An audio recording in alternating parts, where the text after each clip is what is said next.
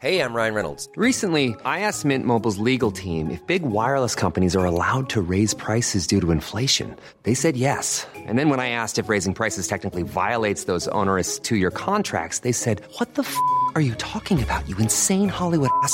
So to recap, we're cutting the price of Mint Unlimited from $30 a month to just $15 a month. Give it a try at mintmobile.com/switch. $45 up front for 3 months plus taxes and fees. Promo rate for new customers for limited time. Unlimited more than 40 gigabytes per month. Slows full terms at mintmobile.com. I'm Sandra, and I'm just the professional your small business was looking for. But you didn't hire me because you didn't use LinkedIn Jobs. LinkedIn has professionals you can't find anywhere else, including those who aren't actively looking for a new job, but might be open to the perfect role, like me. In a given month, over 70% of LinkedIn users don't visit other leading job sites. So if you're not looking on LinkedIn, you'll miss out on great candidates like Sandra. Start hiring professionals like a professional. Post your free job on linkedin.com/people today. Wow. Nice. Yeah. What you're hearing are the sounds of people everywhere putting on Bombas socks, underwear, and T-shirts made from absurdly soft materials that feel like plush clouds. Yeah, that plush. And the best part? For every item you purchase, Bombas donates another to someone facing homelessness. Bombas. Big comfort for everyone. Go to bombas.com/ACAST and use code ACAST for 20% off your first purchase. That's bombas.com/ACAST. Code ACAST.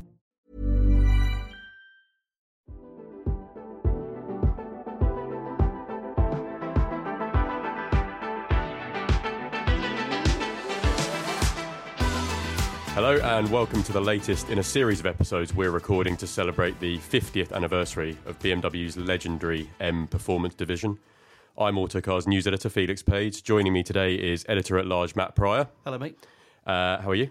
Yeah, good. Yeah, really well, thank you. Yeah. Fantastic. And we're very pleased to welcome today's guest, Dan Norris. He's the managing director of Munich Legends, the West Sussex BMW specialist that I think it's fair to say it's become a bit of an institution in enthusiast circles. So, morning, Dan. How are you? Morning. I'm good. Thanks. How are you guys? Yeah, pretty well. Yeah, pretty well. I think institution rings a little bit too true some days, but yeah. You're joining us from France, which looks nicer than here. I am. Well, yeah, it's a nice day today. Yeah, I'm very lucky to be here today. Yeah, beautifully backlit on the screen, isn't it? It's just like a little halo of sunshine around it. Yeah, feels just like southwest London. If it was the other side, it'd be pots and pans. So, you know, it's better than this to see. We'll take it. Well, the reason we wanted to talk to you, Dan, is because BMW enthusiasts in the UK and internationally sort of see Munich Legends as this halo for the brand, really, outside of the company itself. But I learned while looking into the business, it's actually older than M, isn't it? Well, technically, yes, it is, I suppose, yeah. I think Munich Legends, the premises is called the Ashdown Garage, and that premises dates back as a BMW outlet to, I think, 68.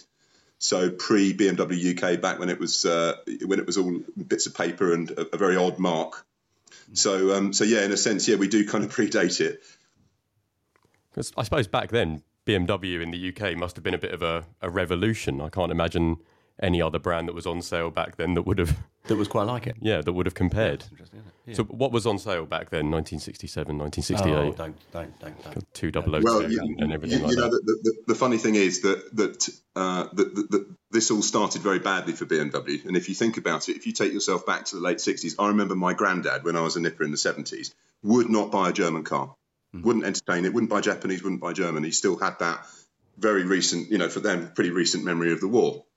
And on top of that, the stuff that BMW were producing looked more like Eastern European, Eastern Bloc cars, very boxy, very square, not very pretty. And suddenly they're doing things like producing the 3-litre CSL. So they're suddenly, they're asking thousands of pounds, the same price as a semi-detached house in Woking, for a car that nobody really understands. Nobody realises there's no pedigree there. It's German. There's no dealer network. It's either very bold or very stupid, but somehow they managed to pull it together. Well, it's got to be partly because of cars like that. That was a massive brand shaper, I guess, a brand builder. And they're still doing it today to an extent, aren't they? I guess so. Yeah, I guess so. And what's your background, Dan? How did Munich Legends come about as it is today? So I was a client for 15 years. I ran a telecoms company just literally up the end of the Mile Straight. And I spent way too much time at Munich Legends, as you can probably imagine, on the basis that they were looking after our company cars. So it started off with me looking for a solution for salespeople as the sort of sales manager, and saying, well, look, rather than buying them leased cars, Vauxhalls and rubbish that they don't really want, I'll buy second-hand BMWs, and that way I'll attract more, higher quality salespeople, and it worked. And then, of course, you get caught up with it all, and suddenly it takes over, and I'm there all the time. And there was the guys that ran the business at the time had a bit of a disagreement. Basically, the directors fell out, and I just sold a division of the telecoms company that I was running, and done a good deal out of it. And so I was out to dinner one night with the remaining director, and sort of giving him probably unwanted advice about how he should run his business. And he just turned around and said, well, if you're so clever, then why don't you buy it off me? So I did. And, it was one of the bravest or stupidest things I've ever done, because I had no knowledge of running a garage. And, like a lot of people, I thought I knew about cars, but you don't really know until you're on the other side of the fence, really. And there is that risk, isn't it? If you suddenly start doing what is effectively your hobby for a living, it can spot. I know people who've worked with their passion, and they've suddenly gone, oh God, this has completely ruined my enthusiasm for what I love doing. But that's clearly not the case for you. It's the challenge actually has been trying to focus on making money actually alongside something that you love, because I go to work nearly every day planning to run it like a proper grown-up businessman should. And then someone turns up in a really nice car, and I just say, oh, look, there's a really nice car, and off I go. And we're all a bit like it, because we are there for the cars. We're there for the cars and the people. And it's a very distracting environment. Trying to get there and work through your day's worth of, that's my list of things to deal with today, is a constant challenge. And so for years, stock list. Well, for years, just trying to remember that we're there to make a profit, and if we don't make a profit, we won't be there. That's the most difficult part about running any enthusiast business, I think. Just looking at your stock list, it's sort of quite easy to see how you could be distracted, I think. But what is it about BMW that first attracted you to Munich Legends and sustains your customer base? What do people love about BMW, do you think? I think it is the cheesy answer that it is the ultimate driving machine. Honestly, I think once you've driven the right BMW, obviously they've dropped a few clangers, but by and large, they are geared around people who really know what they want from a car, and people who understand the basics of sort of engineering and traction, and the traditional layout of rear wheel drive, powerful engine up the front, well balanced chassis. We sort of repeat these things over and over again, but of course what that gives you is a car that when you sit in it, you can feel all the corners of it. You feel like you know what it's going to do. It talks to you. And I think any enthusiast is going to, whether they can actually quantify that or they can consciously, rationally lay out that's why they like it. A lot of people, I think, just drive it and think, yeah, I get it. As soon as you jump into an Audi or a Merc, I love Mercedes, but the engineering's just not there. And, that's what pulled me. I had a 500 SEC and it broke. And this is when I was running my telecoms company. And the local hire company had a 525 E34 525, and on paper, they're not a patch on each other. I mean, the 500 SEC was top, nearly top of the range for Mercedes. And I remember jumping into that E34 and just thinking, well, why is this car so much nicer to drive than something that's probably in the showroom 4 times the price? And it started there and it never stopped. And when because you will be in and out of BMWs of all ages, when you get in a modern one and you then may jump out into an old one and something halfway in between, do you still think there's that, I hate this phrase, DNA, but do you get that sense that there is the same thread running through them still now? Yeah, I do actually. Yeah, I do. Thankfully, because I need to feel that there's still. I still think they get it, and I think I've just bought an M6 Grand Coupe, the competition pack. Oh yeah, and you look at what an absurd car that is, and think that's never going to drive like a sports car. It's never going to drive like a BMW should, and somehow they've pulled it off. And even jumping into the G90, the 4-wheel drive, the current M5. It's 4-wheel drive. It's automatic. I thought I was going to hate it, but if you've driven one, you'll know that you can't hate that car. They have still got it. Yeah. And that M6 Grand Coupe, that's a real, I think, a bit of a sort of slightly underrated gem, isn't it? That I got in one and like you thought, oh, this is, what's this going to be like? And it's really good. You suddenly go, oh, this feels like a proper M car. This is great. It's got that folding round you thing where you forget that you've got this huge thing at the back of you. You feel like you could be in an M2. That's the magic of it. I think that you just become at one with the steering wheel and you're in your little cockpit and off you go. And you forget that you've got this hulking, great big, Grand Coupe around you. It's phenomenal, really. Well, that's a really interesting point because it might be a bit of a controversial topic, really, but fast SUVs make M a lot of money these days, X3 and X5M. There aren't any on your forecourt. Do you think they can still do the whole M thing? Do you value them as performance cars? No, I think you just can't. You can't win over physics. And I do remember when they launched the X5M, they did a drive it day at Goodwood, and Tiffany Dell and all that lot were there doing power laps and stuff. And yes, you can go barreling into a corner in an X6M and it feels great until you try and steer 2.5 tons of weight with a high centre of gravity round a bend. It's still an SUV and it still makes you want to be sick. So I think it's worth them having a go, but and there's a place for SUVs in this world, I guess. But no, I do think I don't think I worry too much about them cheapening the brand. And of course, they stick an M badge on pretty well everything nowadays. But hey, if it makes a slight improvement on a family monster, then fine. It doesn't do any harm. It doesn't interfere with what we do. And of course, a lot of our clients will have a practical car and something naughty on, to drive around at the weekends. So you've got to look after them all. Well, that's interesting. I was speaking to Frank Van Meel the other day, CEO of M, and he tells me that there are still a lot of M customers who track their cars, who are very keen on shaving seconds off lap times. Probably not in the X5 M. But do you have a lot of customers who come to you and say, I use this Brands Hatch on Saturdays and that's all I do with it? The SUVs? No, the normal M cars. Yeah, we do. I mean, we see everybody across the spectrum, really, and we've still got a lot of clients that know more about their cars really than we do, and that's the bit that I think keeps us all, trying, if you like, because for a lot of our clients, their cars are the most important thing in their lives, next to their family. The level of enthusiasm that people still have for their cars and the stuff they want to do to them, it's still, it still impresses me every day. And particularly things like M3 CSLs. I mean, they're an interesting car because they've been through that phase of being everybody's favourite weekend weapon.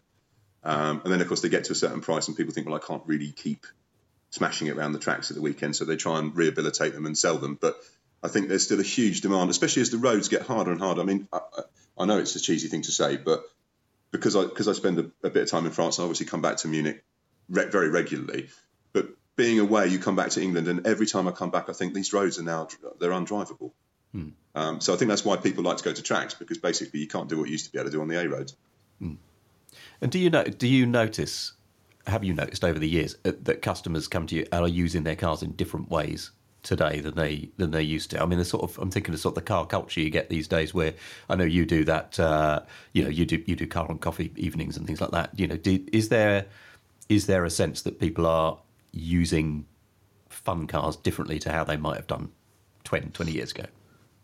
I think people spend a lot more money on their cars than they used to, and I think so. So we have this. The thing you're talking about is Legends in the Fall, which is this evening we do every September, and this year, because it's the first time since we've done COVID, I didn't know, is anybody going to come back? Has everybody forgotten about us? And of course it's the opposite. But normally we say to people, get there for about 6:30, but people were arriving in dozens, from about 5 o'clock, and they're turning up in fantastic tune machines, the classic cars that they've converted into track day weapons and kitted them out. There's just everything from, an M5 CS right the way back to, a caged out 2002. And this is what I'm saying. They're clearly much more important. They're growing and growing in stature in people's lives, and they're spending more and more money on, instead of going out and saving up to buy a house, they're spending it on a fancy car. And, car culture is stronger, I think, than it's ever been. And it's just growing and growing and growing all the time. Are you a purist when it comes to owning a classic car? Do you like everything to be original, or are you as excited about the caged out 2002 as the mint factory paint 3-litre CSL? I have to be very careful about how I answer these type of questions. Everybody's got, it's a very personal thing. And I have to emphasize that I don't judge anybody, because we get people that, to me, might not have my taste. It might be appalling taste, but it's still their taste and it's what they want to do with their car. And I'm not directly answering the question yet, but there's sometimes when I get a really, really low mileage car, you get an E30 M3 that's got 5,000 miles or something on it, and you think, well, it's an absolute gem, and you publish it on Instagram. 50% of the people go, what a waste, how can that, how it's criminal that the person never uses the car. They'll comment if he keeps it in a garage, in a dehumidified garage, and keeps it pristine and factory original. But then somebody's always got an opinion if you slam it and light it up underneath and use it to do donuts in car parks. Personally, the joy of owning a true classic is often in the fact that being nerdy about it and taking it back to exact original spec. But at the same time, I don't think there are any rules. I think if you find a car that's got no service history, someone's completely modified it, and you still look at it and think, yeah, I don't mind giving 20 grand for that, just have a laugh in it. There's nothing wrong with that either. Yeah. So I think it depends on the car. Yeah, and it strikes me that with car companies, there's not enough of us to go round to start having divisions. Do you know what I mean? I just say, look, we're all spending money on cars, and if people aren't spending money on boats and houses and anything else, that's good. That's fine with me. Have what you like, slam it, lift it, whatever you want to do. I'm very happy with that. Yeah. I remember. Sorry, go on. I remember at Gaydon. I don't know if you know the BMW Car Club. They do a yearly. It's quite a nice meet. They do it up at the ground, the proving ground up at Gaydon. And I remember last time I went there, that obviously you've got the older school car club types who bring along their Z3M coupes and they line them all up and they're all factory perfect and original, and that's great. And then on the other side of the field, you've got these guys, there's a lot of guys, sort of West London posse who have spent thousands of pounds and weeks and weeks and weeks at a time kitting out the boot with these amazing stereo systems. And you'll have these guys over here tutting because when they pull away, they're turning up the tunes and everything else. I can look at both those schools. I can look at the guys that have got all this amazing kit in the boot and just, with absolute wonder, because they've devoted their lives to it. And it's just the same to me as whether these guys have devoted their lives to keeping their cars original or whether they're devoted it to customizing it. It's as you say, we're all in the same club. We're going through a bit of a strange period for that sort of thing because, second-hand car prices being what they are, there must be less appetite for modifying your car, and presumably your classic E30s and your E39 M5s, they're presumably soaring in value at the moment. So what is the appetite for them like at the moment? I think I see the classic cars or the modern classics. I think you've got to see the public as a sort of a pyramid, and as a car increases in value, it moves it up towards the apex of the pyramid. And of course, the pyramid's thinner at the top. There's less people with that money. So I think the only thing that's a shame about the rising values. I mean, the rising values are really good for classic cars because it means people can spend money keeping them fresh and keeping them up to date, and they don't feel like they're wasting the money because it stays invested in the car.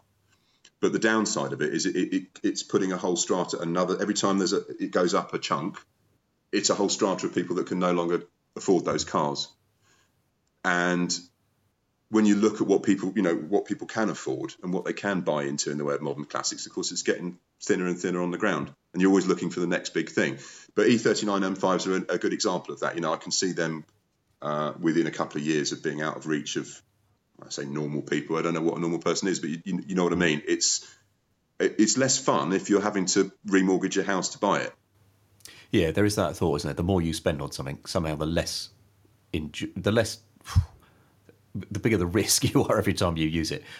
Some people own very exotic supercars and then just go, I can't use it anymore. The risk of taking it on a circuit is just too great, or the risk of doing that. The less you spend on something, the more you can thrash the living daylights out of it, and it doesn't really matter, does it? Yeah. I suppose the problem with old BMWs is there's not much in the way of sort of undiscovered gems, is it? That's interesting, isn't it? Yeah, that is interesting. Is there? Yeah. Go on. So what are you thinking about now as the next potential thing in the BMW world? Hey, I'm Ryan Reynolds. At Mint Mobile, we like to do the opposite of what Big Wireless does. They charge you a lot, we charge you a little. So naturally, when they announced they'd be raising their prices due to inflation, we decided to deflate our prices due to not hating you. That's right. We're cutting the price of Mint Unlimited from $30 a month to just $15 a month. Give it a try at mintmobile.com/switch. $45 up front for 3 months plus taxes and fees. Promo rate for new customers for limited time. Unlimited more than 40 gigabytes per month. Slows full terms at mintmobile.com. Wow. Nice. Yeah. What you're hearing are the sounds of people everywhere putting on Bombas socks, underwear, and T-shirts made from absurdly soft materials that feel like plush clouds. Yeah, that plush. And the best part? For every item you purchase, Bombas donates another to someone facing homelessness. Bombas. Big comfort for everyone. Go to bombas.com/ACAST and use code ACAST for 20% off your first purchase. That's bombas.com/ACAST. Code ACAST. Well, I mean, I suppose in the thing that strikes me as a car that I think is growing in stature but still not growing in price is the E24, the standard E24 635s. Okay. You know, they tick a lot of boxes for what people are looking for, I think, in a modern classic, and they're still relatively easy to run. You can still get the bits, and they're quite accessible for a lot of people. They're not super fast, but you know, they're still fast enough to have a bit of fun. It's 3.5 litre. You know, they're still a reasonably sexy car, but of course they've quad headlights and kidney grille, classic look, shark nosed coupe. You know, and I think they're a little bit overlooked because they sort of had a bit of a stuffier image, but I'm noticing that they're starting to appear in more and more videos. You know, young people's music. You know, they're starting to sort of. There's a new generation of people. I see it with E30s, funnily enough, as well, standard E30s. I find it really encouraging that because you worry that car culture is going to die, and as kids grow up now, being told that cars are evil and you know encouraged to get on electric bikes and God knows what, you know. I still think it's good that there are people out there that see the sort of charm in these sort of classics. And so I think, yeah, something like I would tip an E24 635 as being a pretty cool, pretty easily accessible modern classic, really. Yeah. I'd like to say E12 M535i has always been one that I think people missed. But there's so few of them around that the chance of you finding one to pick up are pretty slim. Yeah. Do you actively seek things like that? You know, it's sort of not barn finds necessarily, but you know, do you always have people out on the lookout for for cars squirreled away somewhere that you know that need a bit of titillation and bring back to life? Yeah, I mean, it's a holy grail, isn't it? Everybody wants to find that barn find that's just got that perfect layer of dust, and underneath the dust is a perfect line. No rust and everything. Yeah. They're my favourite one. I love the thing that I still get the biggest kick out of is a wreck turning up and looking at it and thinking, brilliant, that looks like a wreck, but I can see through that and I can see a beautiful car in there. And it's always the most exciting when you go and give it to the valeting team and say, right, you know, go and just make that as amazing as you can make it look. And it comes back to you, you know, a week later and it's gleaming. I still think, I mean, I went out looking for an E12 M535i because I wanted one for myself. I still want one. I'll still buy one if I find one. And, you know, the problem is that I've still got to have one eye on it being a reasonable investment. I don't need to make money on it if I'm going to keep it for myself. But, you know, I like to think that I'm not going to completely have my pants pulled down. And unfortunately, every single one that I looked at was beyond what I would call economical repair. Okay. Because you want some relativity between what the car's worth and what you spend on it, really. If for no other reason than to justify it to your wife or to your friends or whatever, you know. When it comes to, speaking about value for money, when it comes to restoring cars that you in-house, how do you balance, you know, making them factory fresh with still making some money on them? You know, there's got to be a line. You know, do you reach a standard and you think, right, let's stop there because there's still some money to be made in this? Most of the time, we're restoring cars on commissioned by the owner, and I think we've been through various waves where we were talking about this the other day actually at the showroom, where, of course, ideally you could buy your project car, you can restore it, and then at the end you've got a car that's worth, you know, A plus B equals C. And there was a period perhaps with 3-litre CSLs, for example, which was the car we were talking about, where you could buy a reasonable project car, spend the money on parts availability, not having to have things made by hand, assemble the car, and it's kind of worth what you spent on it. I think we're back in, unfortunately, what I've seen over the last 2 or 3 years since Brexit. I think what's happened is the costs of restoring a car have soared much, much faster than the values of the cars again. So we're out of sync again. And if people want to restore a car properly, they have to spend way, way more than a sensible. But you have to open your checkbook and basically be ready for whatever's coming. 9 times out of 10, you start off with a reasonable idea of what you want to achieve, but you don't really know where it's going to end until you've taken it to bits, put it in boxes, labelled it all, and then put it all back together again. Which presumably makes the concept of just going and spending 75 grand on a new M3 that works out of the box. There is something appealing. I mean, I know it's not how I own cars, but there is that thing, isn't it? That if you just buy something, you just pay you know how much you're paying every month. You don't necessarily own, in inverted commas, the car, but you don't own anything that goes wrong with it either. It's just, I get why people. And you can park it outside the station and not worry about. Yeah, but I mean, it's not how I own a car, but I do understand why people. I think they're really different concepts of car ownership. At a fundamental level, what I see and what I'm seeing now, I'm seeing guys who perhaps were in their school years in that sort of purple patch of the 80s. So I'm 51 coming up, and I remember those fantastic cars that sort of were the birth of this culture we're talking about. Everything from Peugeot 205 GTIs and Renault 5 turbos and all that era of cars that were suddenly sexy. And I see that age group of people now coming of age where they've got their house, they've probably got a second house, and they've got some spare cash.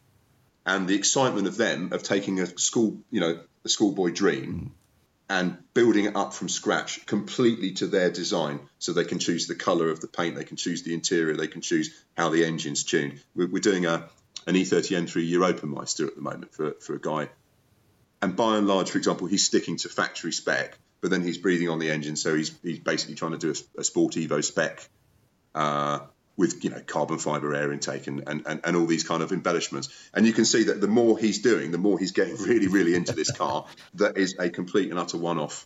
And I think for him, I wouldn't be surprised if he's got a daily run around an X7 or something like that. He's that type of guy, he's a professional guy. And then he's got something in his garage which is utterly unique that he's kind of had a massive part in putting together with us. So it's got the Munich Legends sort of cachet with it. And I can really see the appeal in something that is completely unique. But wherever you go, people are going to stop you and admire it. And it's just, I get it. But they're two completely different experiences. Do your technicians get as excited about the new stuff as the older stuff? Can they work on both? Yeah, I think it's often different technicians that have different fortes and different preferences. But I think there's enough going on at BMW that there's still plenty to get excited about. Even standard modern M2s. The M2 is a fantastic little machine. It's to me, it's the E46 M3 reborn. Even just the standard non-competition pack ones. They're just a wicked little car. I think I'm a bit concerned that M cars don't have that individual hand-built feel, of course, that they used to have. But go back to the M6 Grand Coupe. It's a faultless machine, and it's very hard not to get excited about a thing like that. Are you excited about? I still get that. I still get those butterflies and that jittery feeling when you drive it. That's all you're asking for, isn't it? Are you excited about? Well, inevitably, M cars will have to go electric. We've had a taster, haven't we? The i4, the i4 M50. So, in 10, 15 years, will they be on your forecourt? I don't know. That's a big question being thrown around a lot at the moment. We had so for the Legends in the full evening, we had the usual displays of M1s, and we're trying to do a 50 years of M kind of setup. But then we thought we'd throw a little curveball into the action. So on the actual forecourt, we put the G90 M5 next to the i4 M50. And of course, you've got a lot of people coming in and going, "Oh, electric cars," and the usual thing. And so we deliberately did say, "Okay, there's the keys, if you like. Just go up and down the straight and come back and see what you think." And it just blew everybody. Well, you can't not be blown away driving that i4 M50. So I got two heads here. I've got my commercial business head that's asking, what the future looks like for Munich Legends. But as a car enthusiast, I think electric cars have got plenty to say. There's plenty going on there.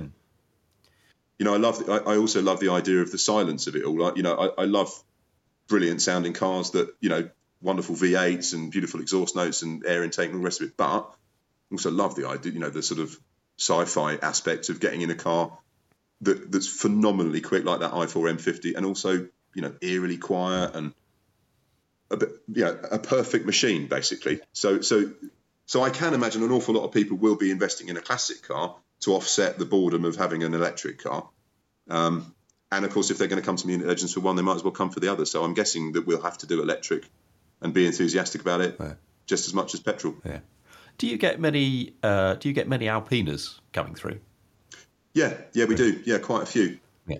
From all ages, actually, right across the spectrum. Although less modern ones, probably. Yeah. And do they get a different kind of buyer, a different kind of enthusiast who likes that? I'm just thinking now BMW's taken Alpina in-house, whether actually electrification rather suits an Alpina with the hush and the sort of reservedness and everything else. Well, there's two types of Alpina. Of course, there's the original stuff that they were turning out in the sort of mid-'80s, which is everything but smooth and elegant and refined, which is what they later sort of picked up, that type of client. But if you look at the E34, the B10 bi-turbo, that's an absolute mad monster, even more mad than the M5. So it's weird, Alpina have metamorphosized over the years from pure race-bred, nutcase cars right the way through to modern diesel tourings, which in recent years is what they made all their money from. So I do see a different type of buyer. I think there's it's a very interesting question because, of course, they're all under the BMW umbrella, but people who buy M cars are often really quite different in terms of what they're looking for from people that buy Alpinas. The problem with Alpinas is their residuals and, the values. I think people often buy them thinking they're rare, unusual, very, very low numbers made, and therefore, the values are going to be high and strong and reliable, and they're not, unfortunately. Oh, that's interesting. I didn't realise that. Yeah, because I've sort of got this outside perspective. I've never driven an Alpina, so I've never really had it shown to me how different they are from an M car, but that contextualises it quite nicely. I think it used to be a bit of a hooligan brand, and now it's...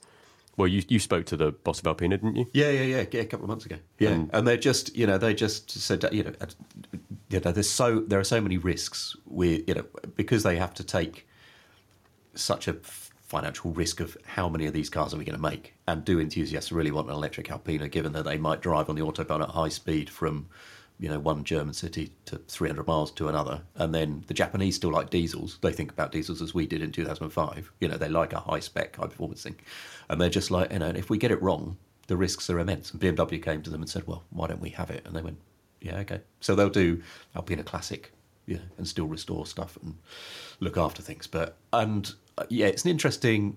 It's an interesting brand, I think. Dan, if you are dreaming up your ideal BMW/M/Alpina, what does it look like? Well, it's interesting. I've got a bit of a bone to pick with the old Alpina because they don't look after their classic clients. Oh, and really? I think, we've had some really difficult adventures with E12, for example, E12 B7S Turbo, which I think might be the sexiest car I've ever seen. But they have real electronic problems. They have real issues, and Alpina don't want to help. And we've had cars that are basically, you've got a choice between either modifying it so it's no longer original and no longer a proper Alpina by effectively redoing the engine management system, or the car doesn't run ever again. So it's been a bit sad, really, because I've seen two. One was an E24 B7S Turbo, one was an E12. And you look at those cars and think they are seriously special machines, but Alpina would just adamantly refuse to help and refuse to get involved in what we needed them to do. And they're difficult to get parts for. I think that those early cars, those sort of 80s cars were the sort of things that, M kind of copied what Alpina were doing. It's Alpina that were first putting completely mad engines into sensible-looking family saloons. Okay, they dressed them up. They were hardly sensible by the time Alpina had finished with them. But that I think gave the impetus to M to develop things like the M5, and obviously, since then they've never looked back. And it's weird that Alpina kind of kicked it all off, and then M took over, and Alpina ended up making cuddly diesel touring. Yeah. So it's impossible for me to land down at one car, but I mean, I think classic wise, I think for me the 3-litre CSL has never been. It's never been better. BMW just produced the most elegant, lovely, beautiful driver's car, and it's something I'd never sell. It's something I'll have until I die, I'm sure. So it's so I'd probably pick a 3-litre CSL. I'd probably pick a B7S Turbo, that E12, which was just amazing. And I think I'd probably just, at the moment, the mood takes me to say the Grand Coupe. But if you ask me again in a week, it'd be a completely different set of answers. Yeah. What about some of the smaller stuff? We talked about lots of the saloons and the SUVs, but I noticed on the site you've got a couple of sweet Z3Ms, which I quite saw one of them yesterday. And I thought, actually, that's a really nice looking car. Yeah, so, is there a market for that still? Yeah, the Z3Ms, I mean, they're wicked little things, really. They've been classic cars since they were new. I remember seeing them in the showrooms and just thinking, what on earth is that? And it hasn't really changed. I think they're a fascinating car because they put a spotlight on a period of time at BMW M where they could do stuff like work on a project in the evenings. I don't know how much of it's legend, but I think the story goes that this wasn't even approved by the board. It was just a bunch of blokes staying behind after work, souping up a car that wasn't particularly, wasn't exactly the best-selling car in the range. And they thought, well, let's make an M car out of it. And we'll chuck a load of bits out, the parts being on the car, and then we'll go and see the board when we kind of put a prototype together. And they said, yeah, go for it. So we made 1,000 of them or something, and it's just that would never happen today, I don't think. But a company that size at that time, that were that ambitious worldwide, that was still commissioning projects like that, I think was what made them such a fascinating company. I think that's the thing they've lost a little bit in their quest for global glory. Yeah, it's hard to imagine a Z1 today, isn't it? What are they? I've never driven one, but what are they like?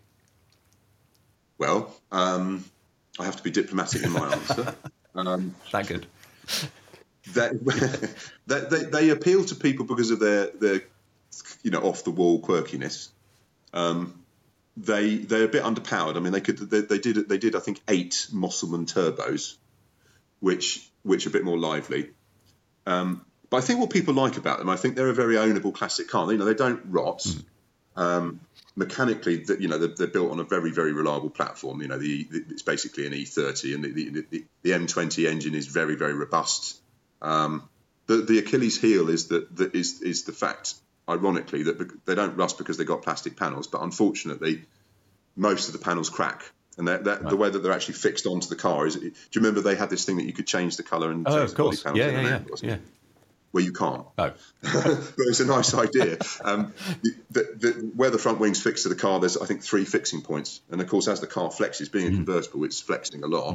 And as it flexes, it fissures the wing and usually through the fixing point. So it makes it unfixable. And then, of course, BMW decided not to produce any of the panels anymore. But apart from that, it's a very ownable car. It's really, really cheap to run, really cost effective to own. And wherever you go, you're going to have a conversation with people about it. Yeah. And I think the people that buy them are buying them because it's just something really different that you don't see anywhere else. Even though they made thousands of them. The biggest risk with a Z1 was always falling out halfway through a corner, wasn't it? The doors, if you'd forgotten to put the doors up. Or trying to get in it without losing your dignity. I mean, if you've ever tried to get into a Z1 with the roof up, even with the door down, it's just we've got one in the showroom at the moment, and in amongst the paperwork was something that somebody's obviously saved out of a magazine and laminated, and it's like a step by step. Maybe there's 12 photos of a lady trying to get into how to get into your Z1 and maintain your dignity. And basically, by the time you get to the end, you realise you can't. That would explain why I can't remember the last time I saw one with a roof on. I couldn't tell you. I've only ever seen one, I think. I've only ever seen one Z1. I've only ever seen a photograph with it down. Brilliant looking car. I think it's one of those times where you make sure you're wearing matching underwear because if you're a lady, because it's not the most elegant entry and exit. Excellent. Well, on that note, I think we'll wrap it up there. It's been fantastic to hear from you. Great to get a little bit of insight. I think I'm going to spend probably the rest of the day on your website. Yeah, the rest of the working day is ruined, isn't it? Now? Yeah, that's the last thing. Thank you for having me on. It's my first podcast. It's been fun. Is it? It's been a great pleasure, Dan. Thanks so much. It won't be your last, I'm sure. Yeah. No, we'll have to pop down as well, I think. Thanks, everybody. You'll be most welcome. Yeah, thank you, mate. And thank you for listening to this Autocar podcast. There are more of these on your favourite pod provider, and you can contact us about any of them at autocar@haymarket.com. We're at autocar.co.uk all the time, in newsagents every Wednesday, on digital subscription and on the YouTube as well. Like and subscribe. All right, thanks very much. See you next time.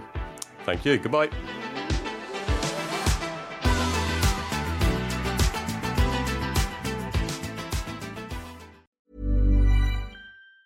Planning for your next trip? Elevate your travel style with Quince. Quince has all the jet-setting essentials you'll want for your next getaway, like European linen, premium luggage options, buttery soft Italian leather bags, and so much more. And it's all priced at 50 to 80% less than similar brands. Plus, Quince only works with factories that use safe and ethical manufacturing practices. Pack your bags with high-quality essentials you'll be wearing for vacations to come with Quince. Go to quince.com/trip for free shipping and 365-day returns.